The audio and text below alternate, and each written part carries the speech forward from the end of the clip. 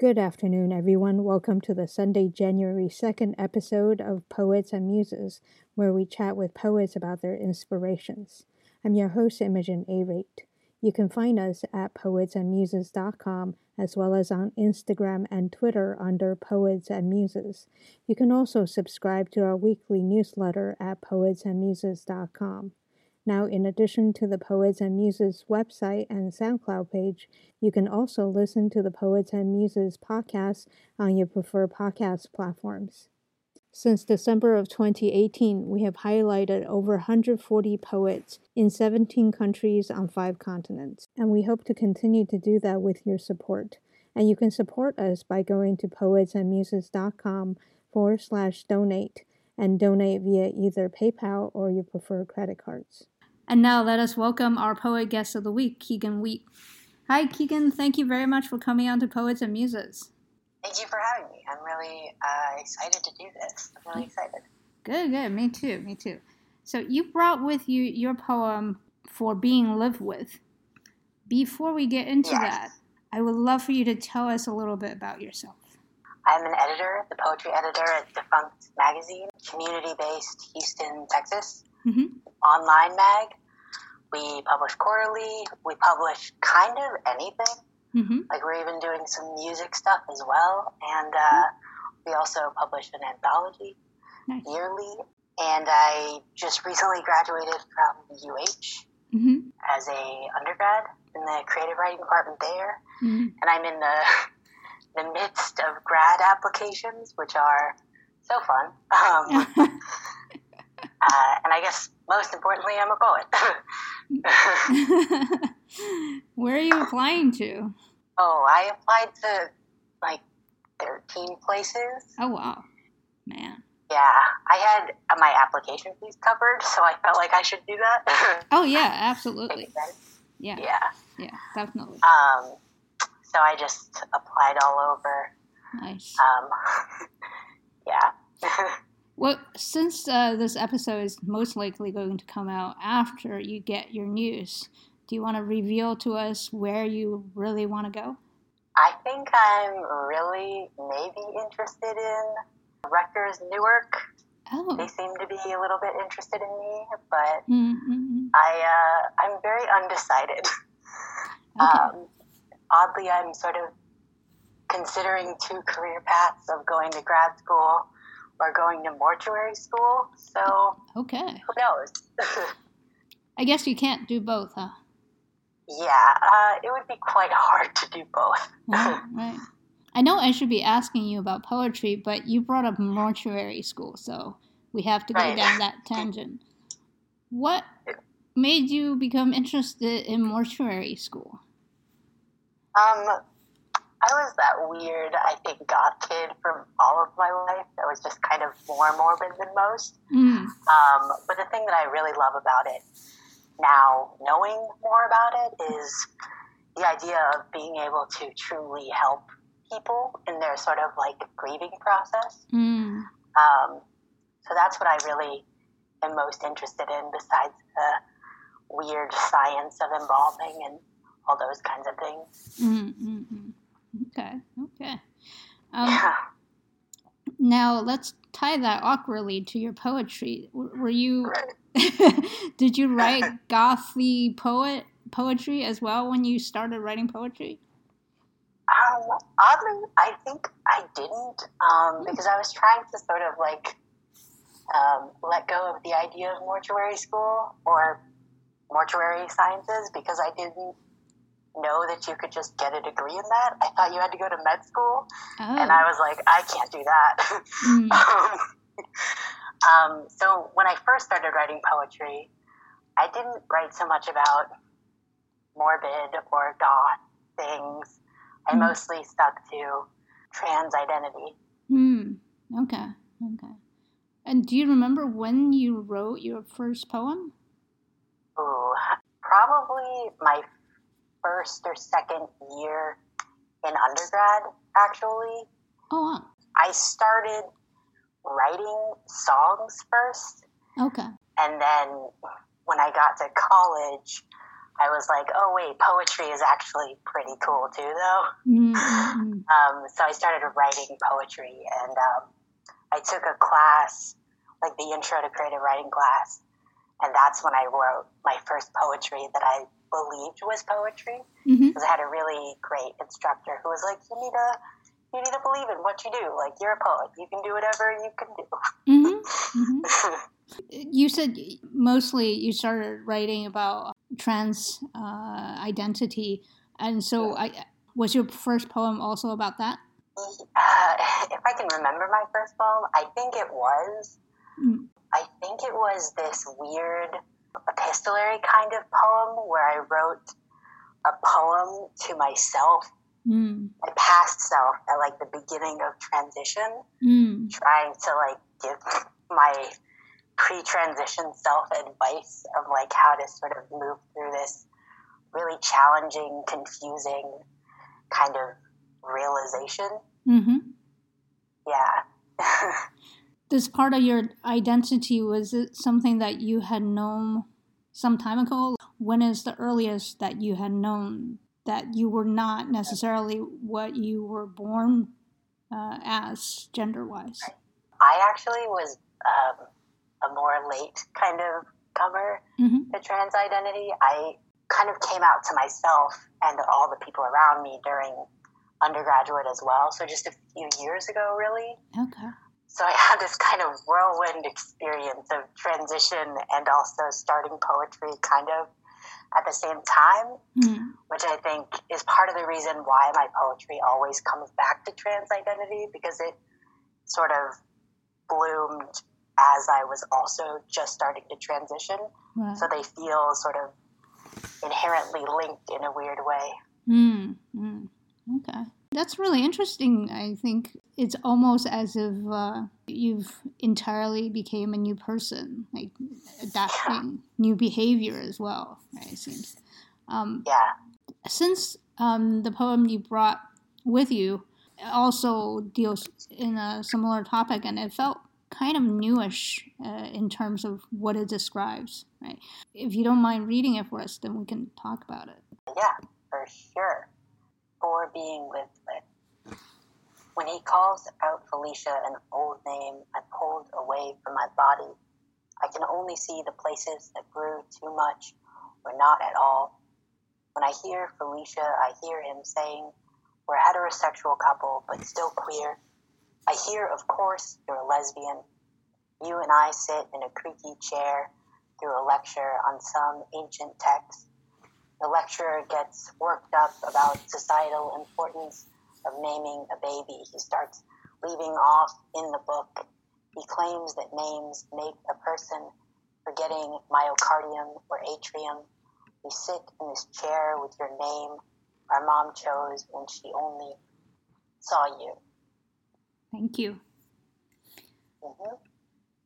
So, as I said, it felt like you were describing in this poem here a time when it's not like when you first transition or when you first realize it, is that when people were still or getting used to the new you. I don't know if that interpretation is correct.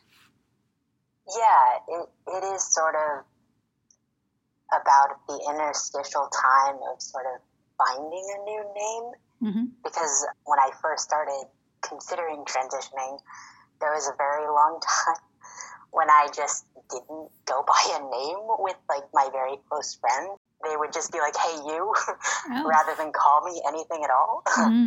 So it's a very kind of odd experience that I was trying to get across by being in between of wanting a new name and not really having it or knowing how to get it, really. Wow. That's really interesting, because I don't think just reading the poem on its own, I mean, there is absolutely this emphasis on naming, what's in the name, sort of that old Shakespearean line, Romeo and Juliet line, right?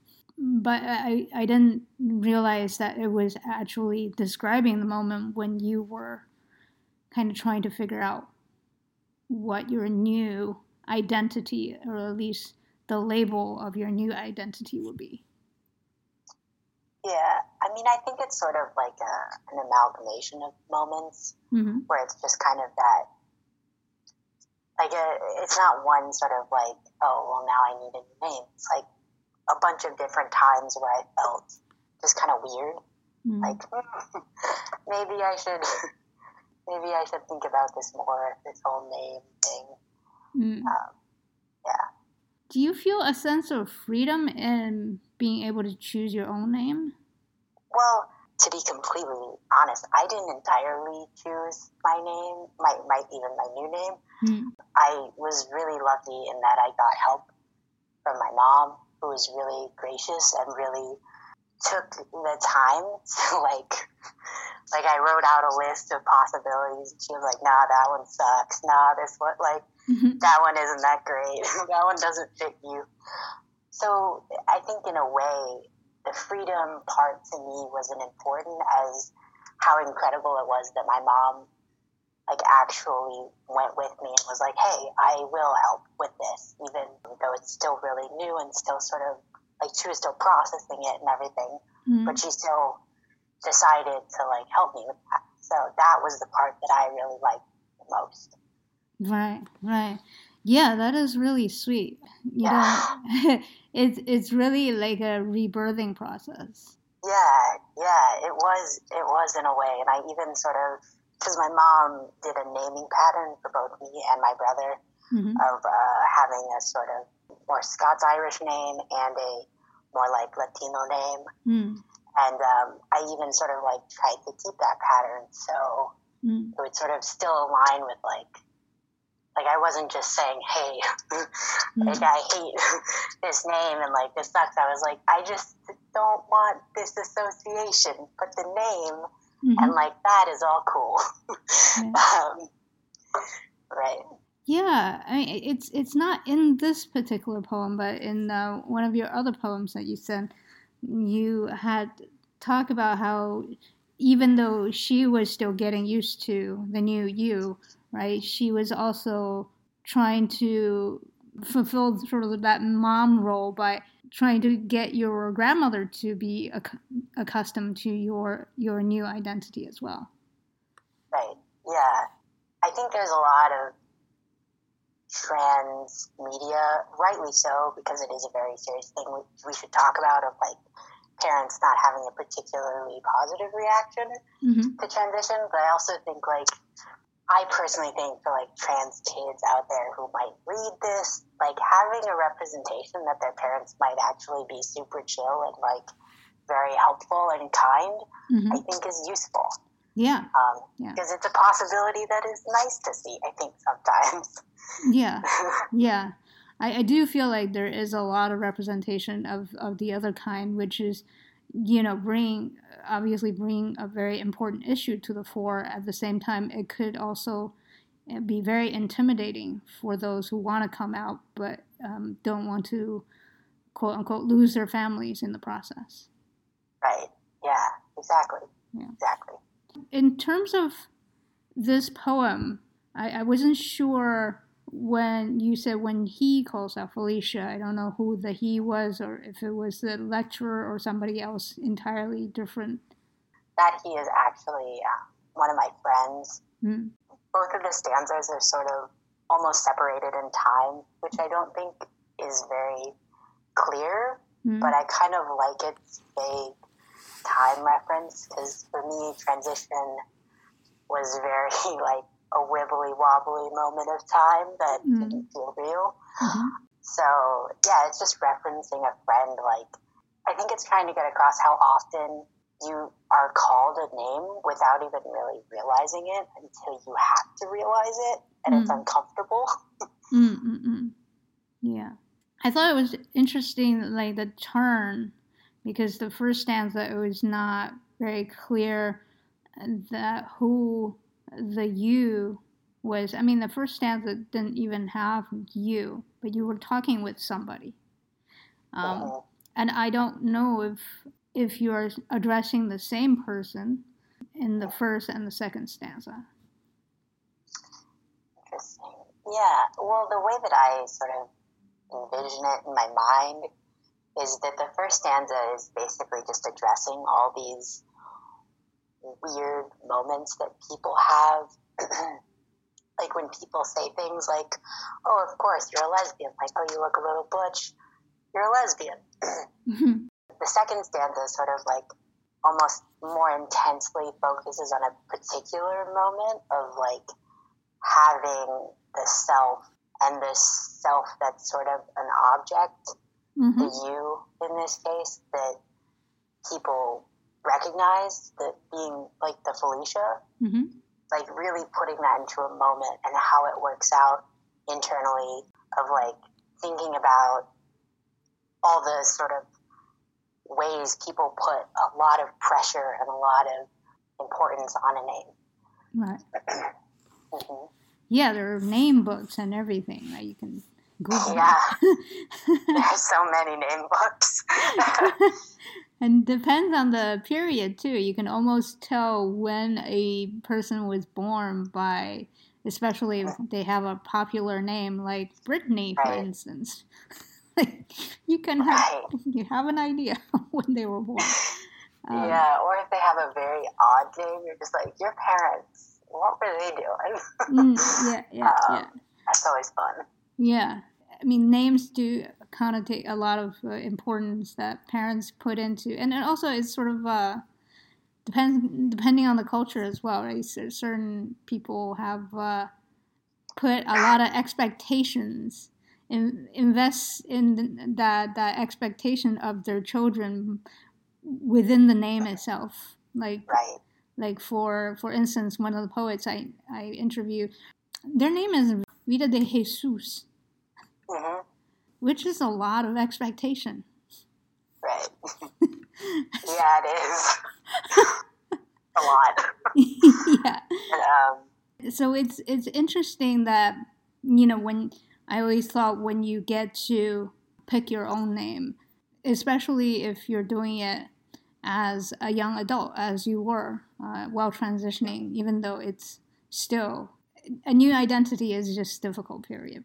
At the same time, having that agency in some ways, although it's interesting. And I wonder, in picking your name, what you were investing in it as well. Right, yeah. Oddly, I'm still almost a little bit, I think, in the process of picking my name, because I haven't really chosen a middle name. Mm. So I'm still sort of like trying to figure out what I really want to invest in it, what I really want to align myself with. Mm-hmm. If I want to name myself after some character I really like, or poet, or align more closely with my family. It sort of is a little bit up in the air still. Mm-hmm. So yeah, I think it's a really odd decision to make. It just feels kind of weird, but there is a sort of like funny sort of joy in it too. Mm-hmm. One of the questions I get a lot is like, oh, why'd you pick Keegan? And to me, that question is hilarious, because I just am like, I don't know. Because why'd your parent pick John? I don't know. But I just think it's like it's a very weird experience, but also, it has these moments of just really fun investment. Yeah. I think it's fascinating when we have that choice, right? It's not like it's out of reach for the rest of the world. Anybody could go and change their name. It's just a pain in the butt, because you have to, depending on how long you've been alive, you have to change a whole bunch of records. Right. So we do have that within our reach. At the same time, it's like, because there's so much time investment that comes with it, that burden, you always want to sort of be a bit careful, right, in what you choose, and whether you want to hear that associated with you wherever you go. Right. Yeah, that is a weird thing to think about when you are choosing names. Just like, am I going to respond to this? Am I going to recognize this name as me? Yeah.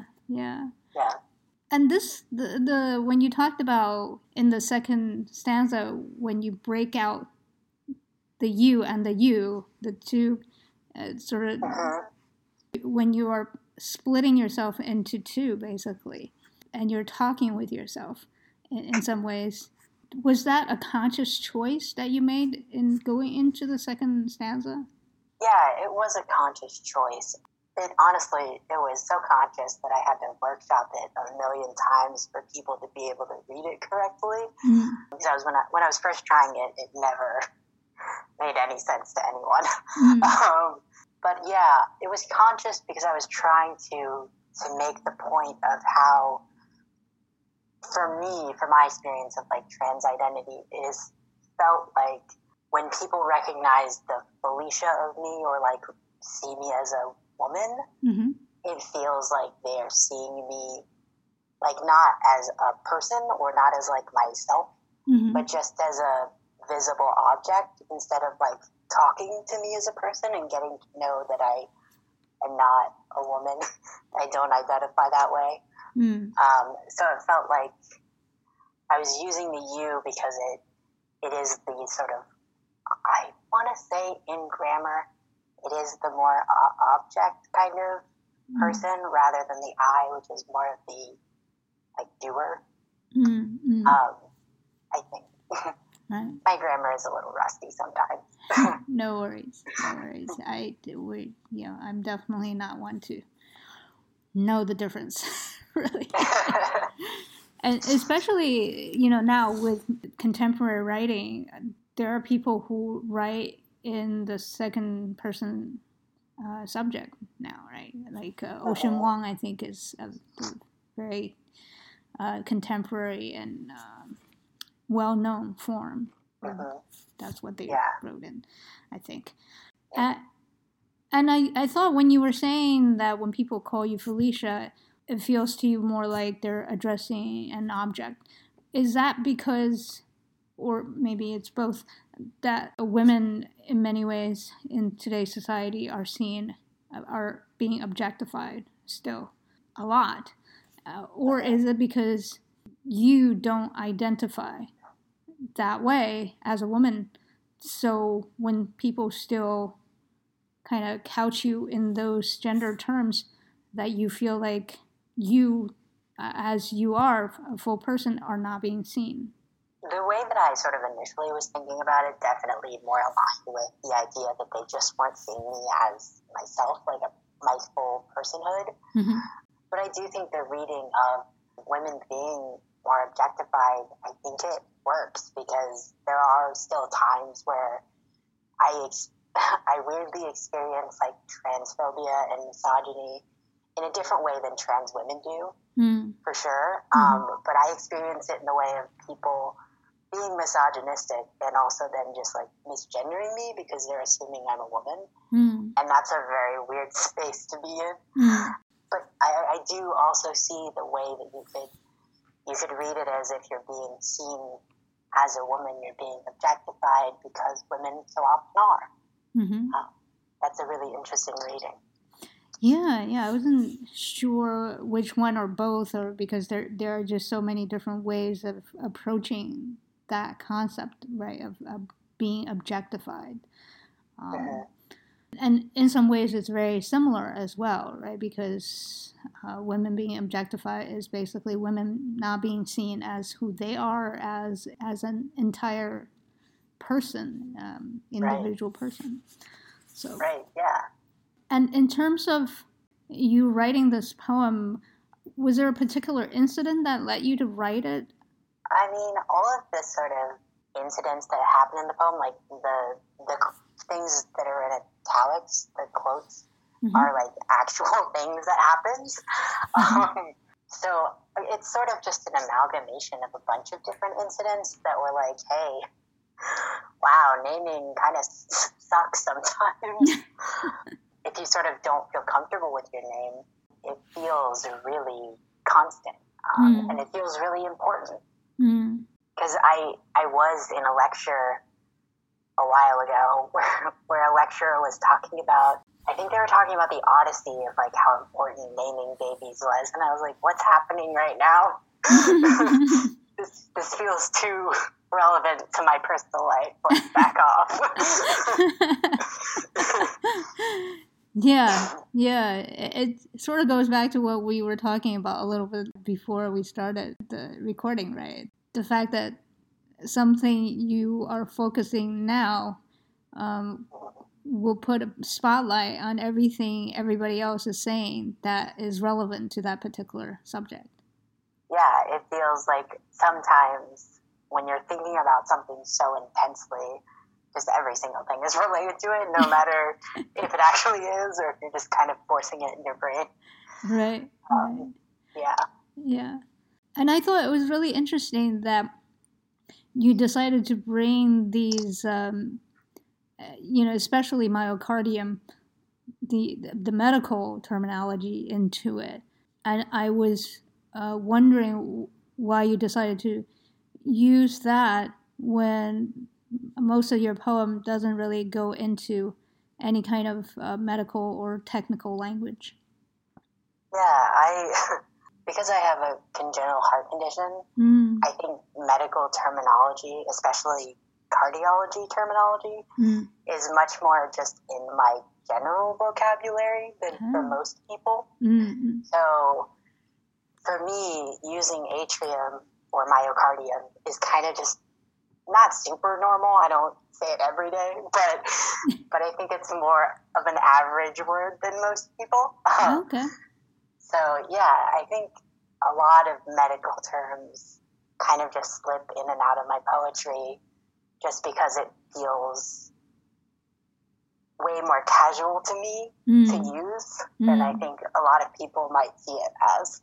Yeah, I agree with you. I think for people who are not in your situation or familiar with your situation, when they suddenly see, a term that they more associate with the medical field, not so much atrium. Atrium is used in everyday language as well.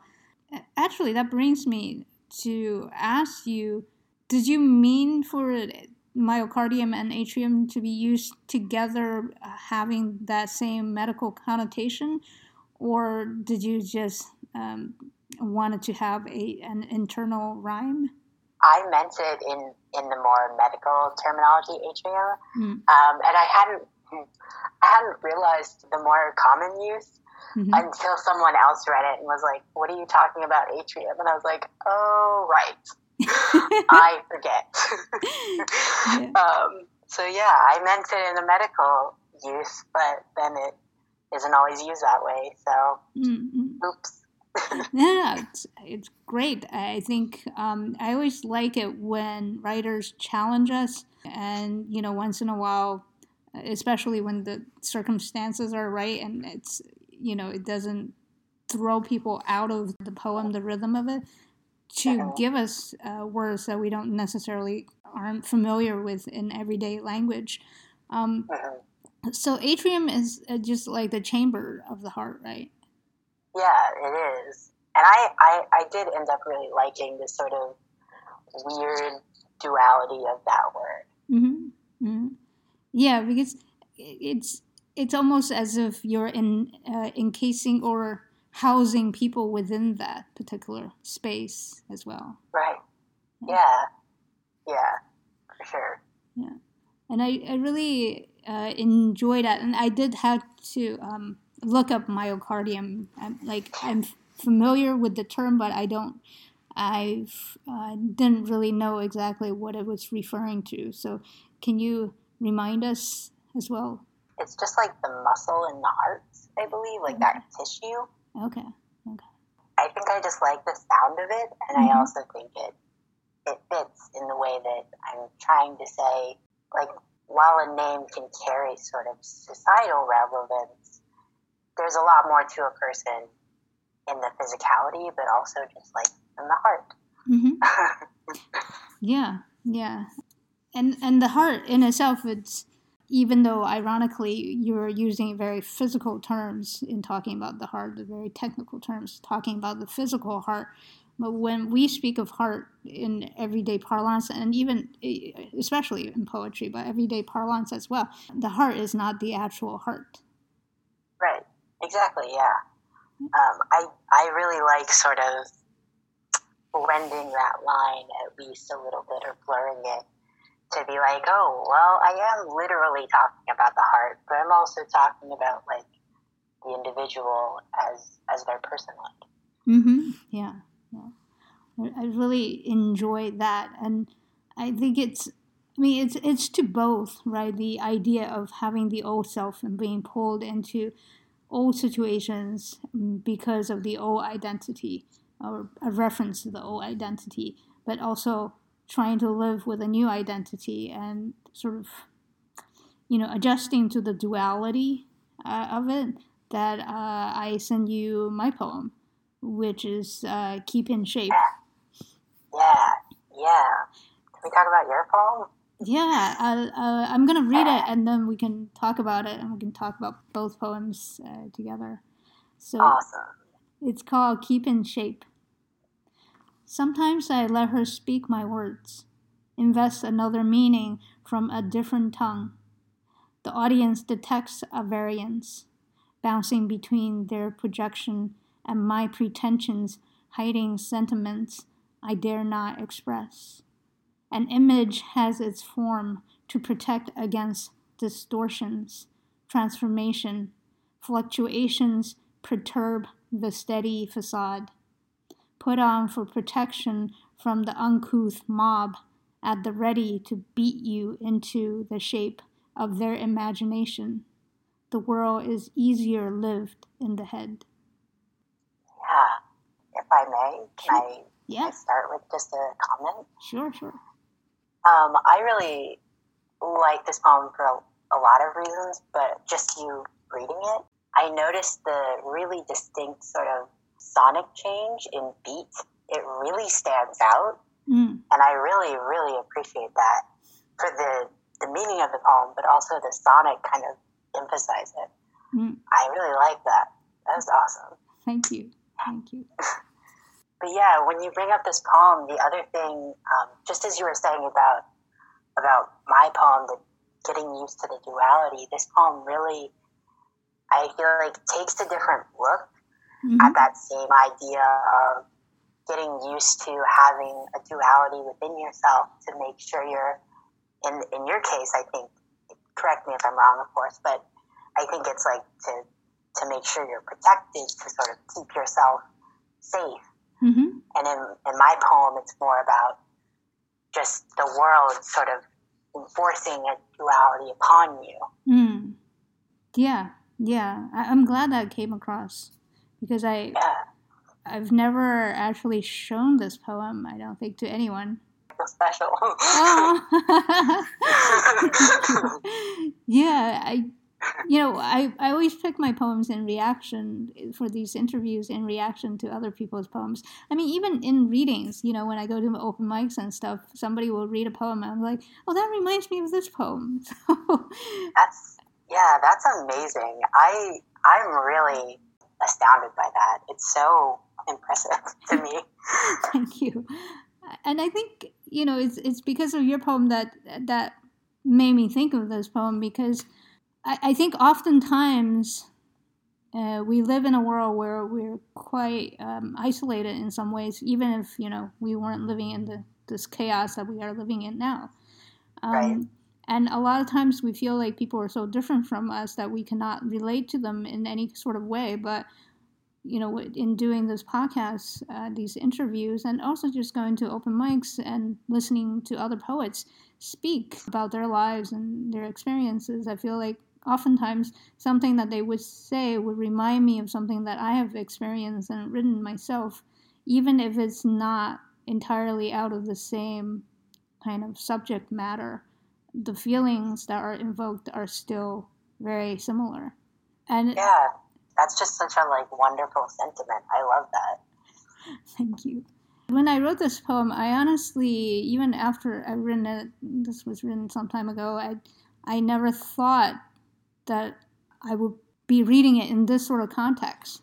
Not only because I'd written it prior to starting the podcast, but also just because this particular poem, I thought it was written for myself, and it was never going to see the light of day.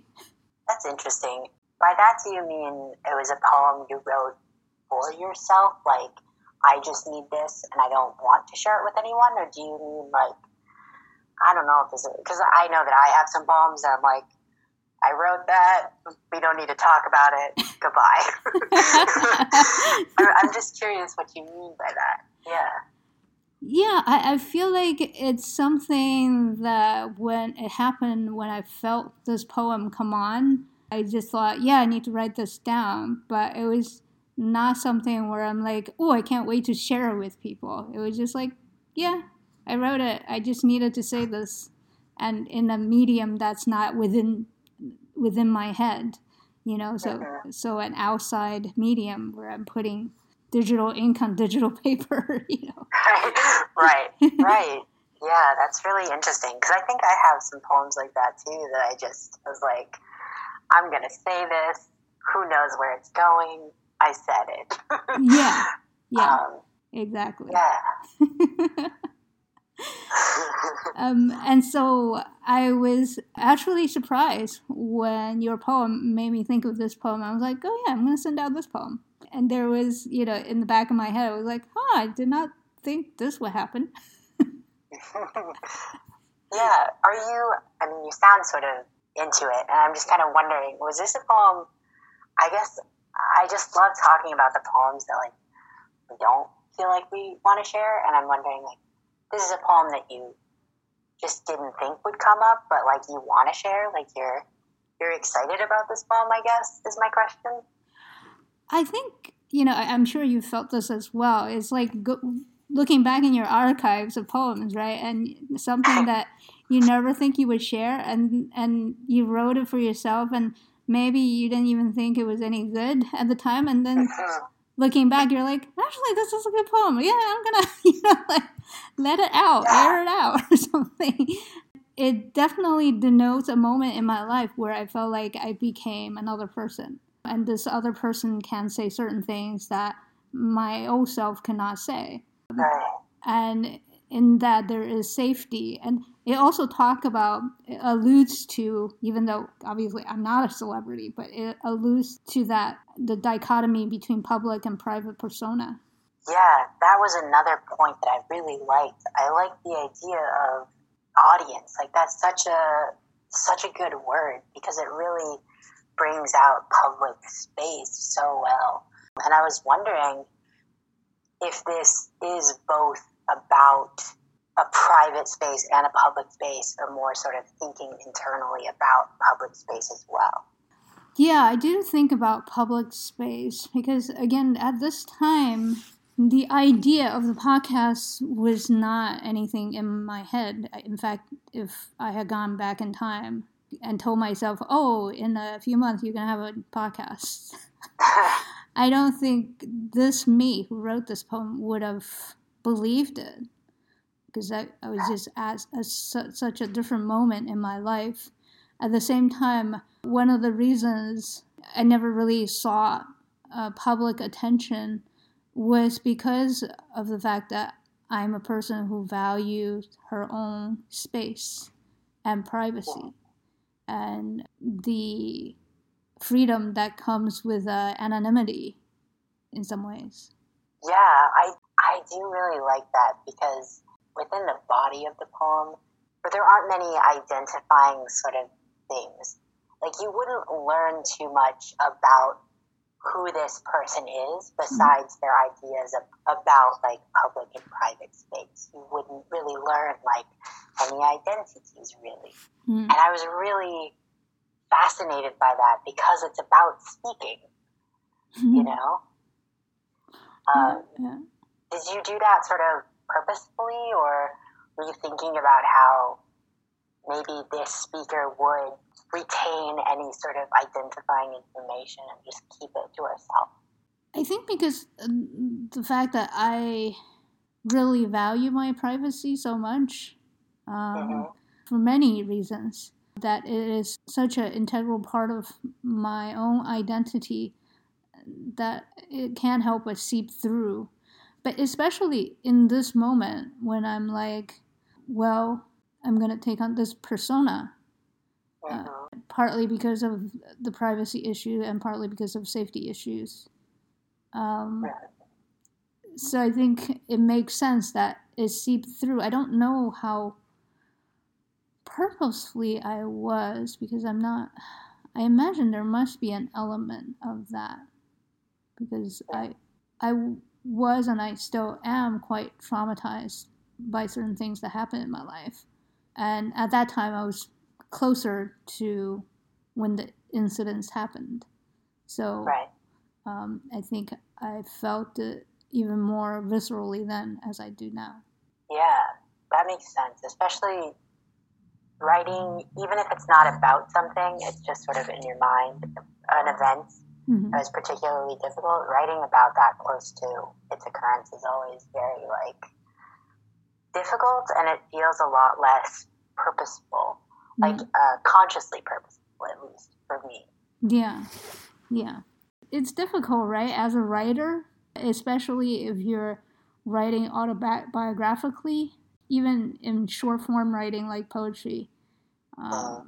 It's still difficult to, we find the balance, obviously, in the works that we produce. At the same time, it's just like, Right.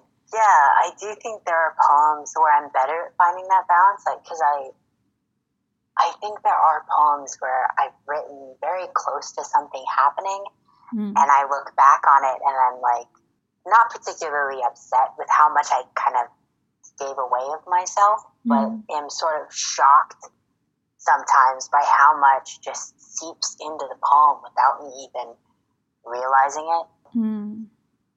If you've had an experience I am always surprised by, but kind of love in a weird way, is when someone else reads my work and they ask, oh, is X in this poem? And you're just like, wait, X? I didn't write that. No way. And then they point it out in all the places to you, and you're just sitting there like, oh, I guess I did write that.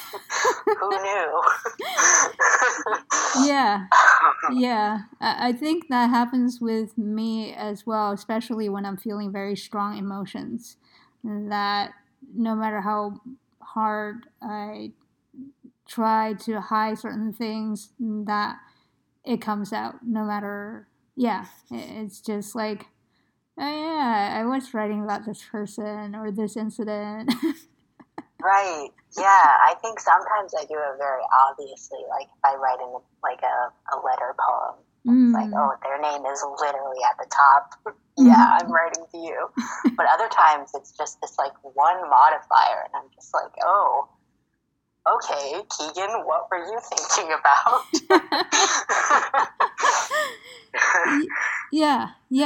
I think in many ways, right, poetry, especially autobiographical poetry, becomes almost like diary entries.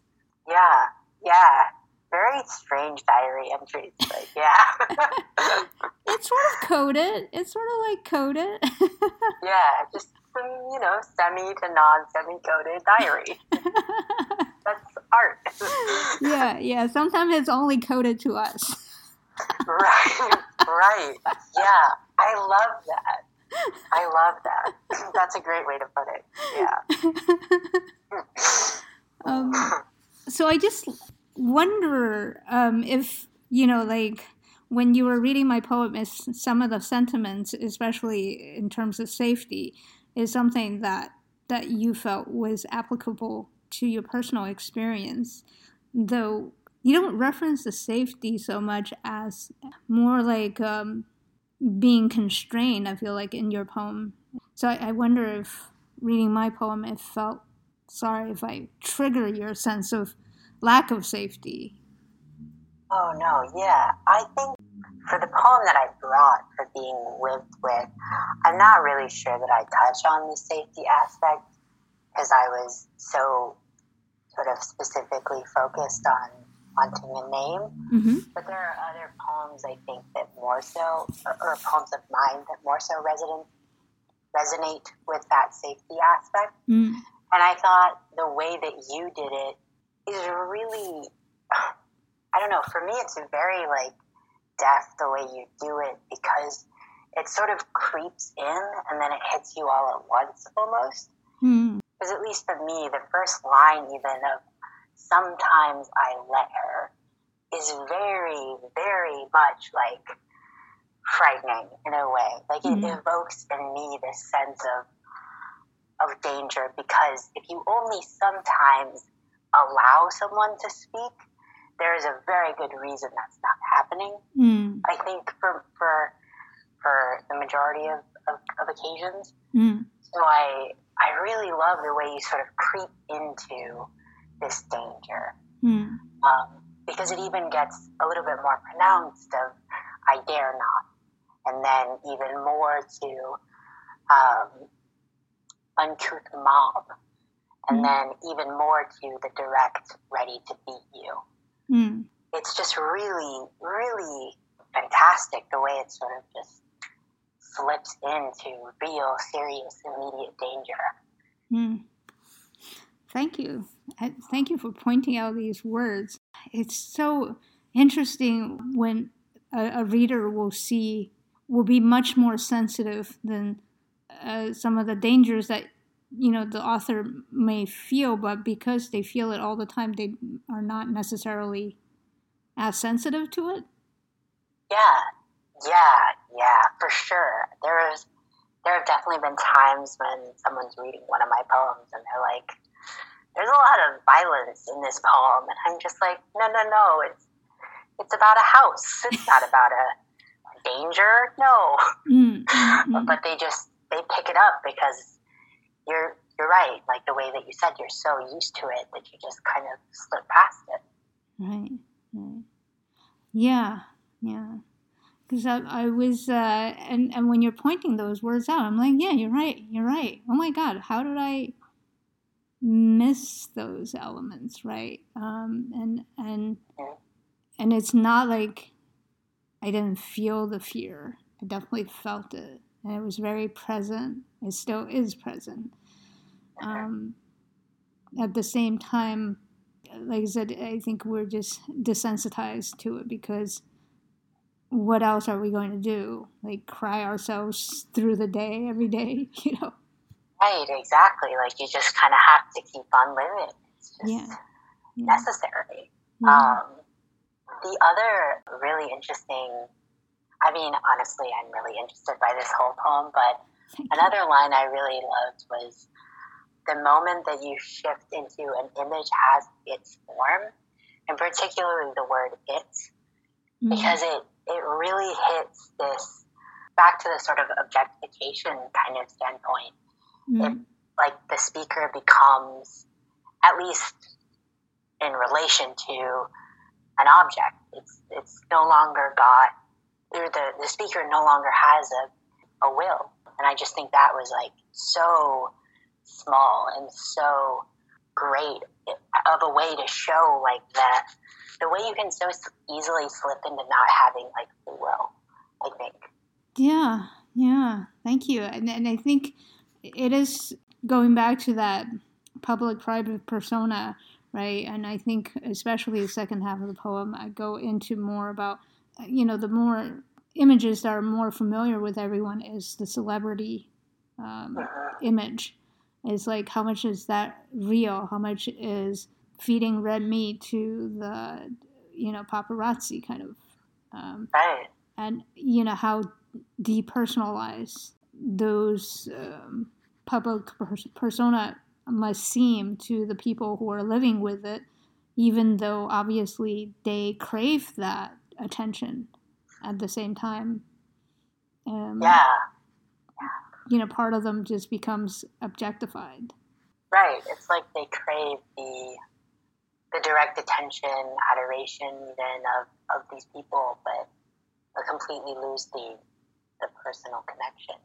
Right. So to me, I kind of always wonder about that because then I'm like, are you getting that attention though? Yeah. I also wonder is like exactly what do you want? Again, it's sort of like drug use, right? I don't know. Do people use drugs because they feel good? Because the drugs or whatever they're addicted to makes them feel good, but invariably the dosage always needs to be dialed up because it's not really giving them exactly what they need, or the downside is so heavy that it doesn't. The positives become less and less positive, or in comparison to the negative. So I'm that, being objectified when people see you as the image rather than the real you. But in this particular poem, my poem, that, sometimes the image is projected on purpose as a protection. Yeah. Yeah, I don't know. It's just so, I don't know, having that image protection to me is like, I don't know, the way that you sort of implement it in this poem, it's so interesting. And so, like, I think that you take a stab at that idea of, like, what is gotten out of it in this poem for different sort of reasons for this protection. But I still think, like, you almost, to me, hearing you speak about that, it almost seems like you are in some way answering a version of that question with this poem, which is really interesting to me. Mm-hmm. Yeah, and I also wonder, because I'm not in the body of a trans person, my question has always been, is there some sort of protection that is sought in transitioning? Interesting. Wow. Well, I think I can kind of just answer for me, because for the most part, I think a lot of trans people's reasons for transition vary. Right. But for me, I mean, I think it's less protection from a danger necessarily, or from external things, and more protection of my own self, of just protecting how I feel kind of day to day. Mm-hmm. Because when it gets to a certain point, for me, after coming out to myself, it got to a certain point where if I didn't transition, I just wouldn't have been happy, probably at all. It doesn't really hit you how often you're gendered day to day until you only think about it, and then it happens it happens an insane amount of time, just during an average day. So for me, it was just protection of my own self, of my life, of like wanting to just kind of relax sometimes and not have to constantly think about who's calling me what, and if they're referring to me as what, or what bathroom I need to go to. Yeah. Do you feel like having in sort of that consistency, I don't know if you would consider that a consistency between the inner and the outer self, that in itself is a sort of protection, because then you don't have to keep explaining that you feel a certain way, but you look a different way. I think, I might consider it a sort of consistency or like continuity or something. It does feel like a protection of not needing to explain to people all the time. But for some reason, I kind of chose to explain to people all the time about trans identity anyway. So I'm not really sure if I really valued that protection so much as I valued just not being referred to as a specific gender. Because apparently, with all my poetry being about trans identity and most of my other work being about that too, I don't think I really mind talking about like that difference or that like gender identity or the intricacies of it for me.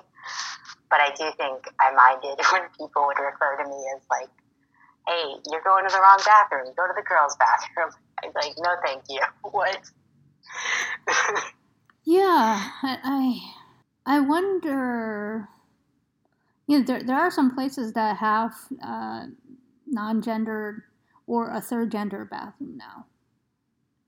I feel like there is so much misogyny in the world that we live in, across the world that we live in, that unfortunately the bathroom worry is Not the one that the lawmakers use to try to ban, to force people to use certain bathrooms, but the underlying fears that they are trying to invoke in order to use that to pass those prejudicial laws.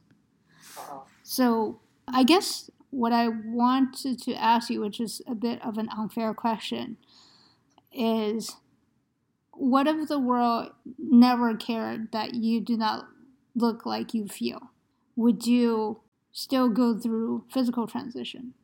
Oh, that's okay, yeah. For me, I think I would.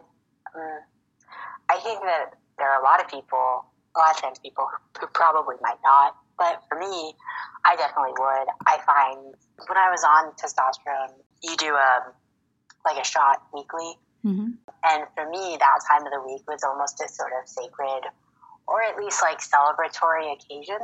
Mm-hmm. So I think I definitely would still do a sort of physical or medical transition because it just feels right to me.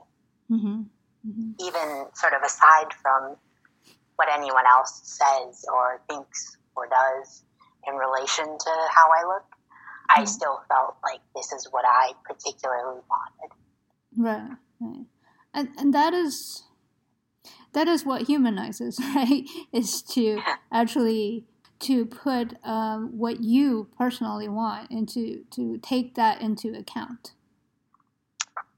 Yeah. I think there was definitely a time when I was sort of speeding through transition of all sorts, mm-hmm. where I was definitely kind of doing it for other people. Mm-hmm. But at this point, when I've sort of kind of chilled out, kind of come to terms with some more stuff within myself, I think I'm at a point where it's like, I just need to do whatever I want to do. And so, for instance, I haven't legally changed my name yet because it costs money, and also because I just haven't found a particularly set name that I'm really convinced in, like a middle name. So I'm just kind of allowing myself to do what I need to do rather than sort of appease what anyone else thinks should happen. Right. And that's what ultimately what humanizes, is that you are having this conversation with yourself. Mm-hmm. Yeah. I think that sort of brings us back to your poem as well, is that consideration of self. How are you living with yourself as a person you are, as a person you were, as a person you will become? Like in one body, cohabitating.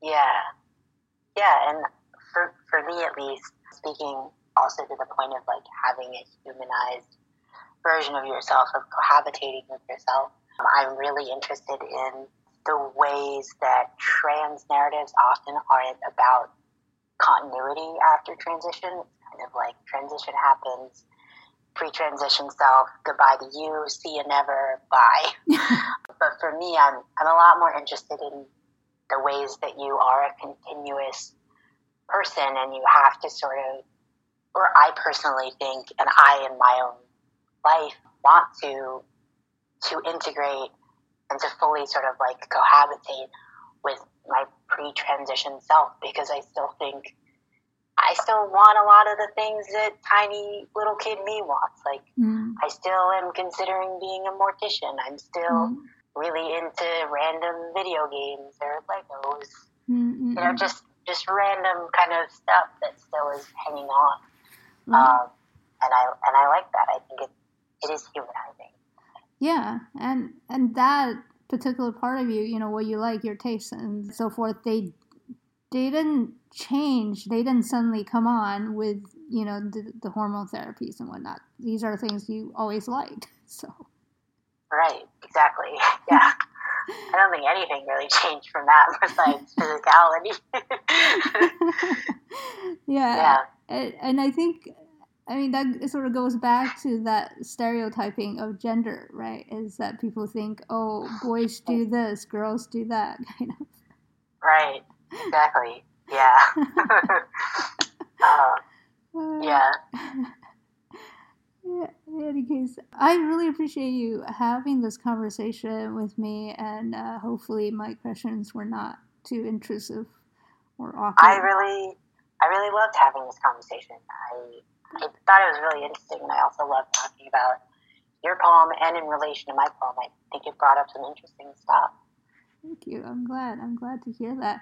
So before I let you go, I would love for you to tell us, A, if you have any like favorite open mics that you would recommend to people, and B, how we can follow you online, and if you have a website, all those wonderful things. Okay. Let's see. Open mic kind of stuff. I really like Cube Slam. I don't know how many open mics they're doing right now, but they're a great group. They are. And then Defunct, we usually have open mics at our events. Mm-hmm.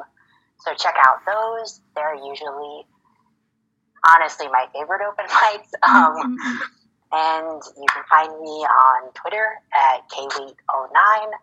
I'm also on Instagram and Facebook, just looking up Keegan Wheat.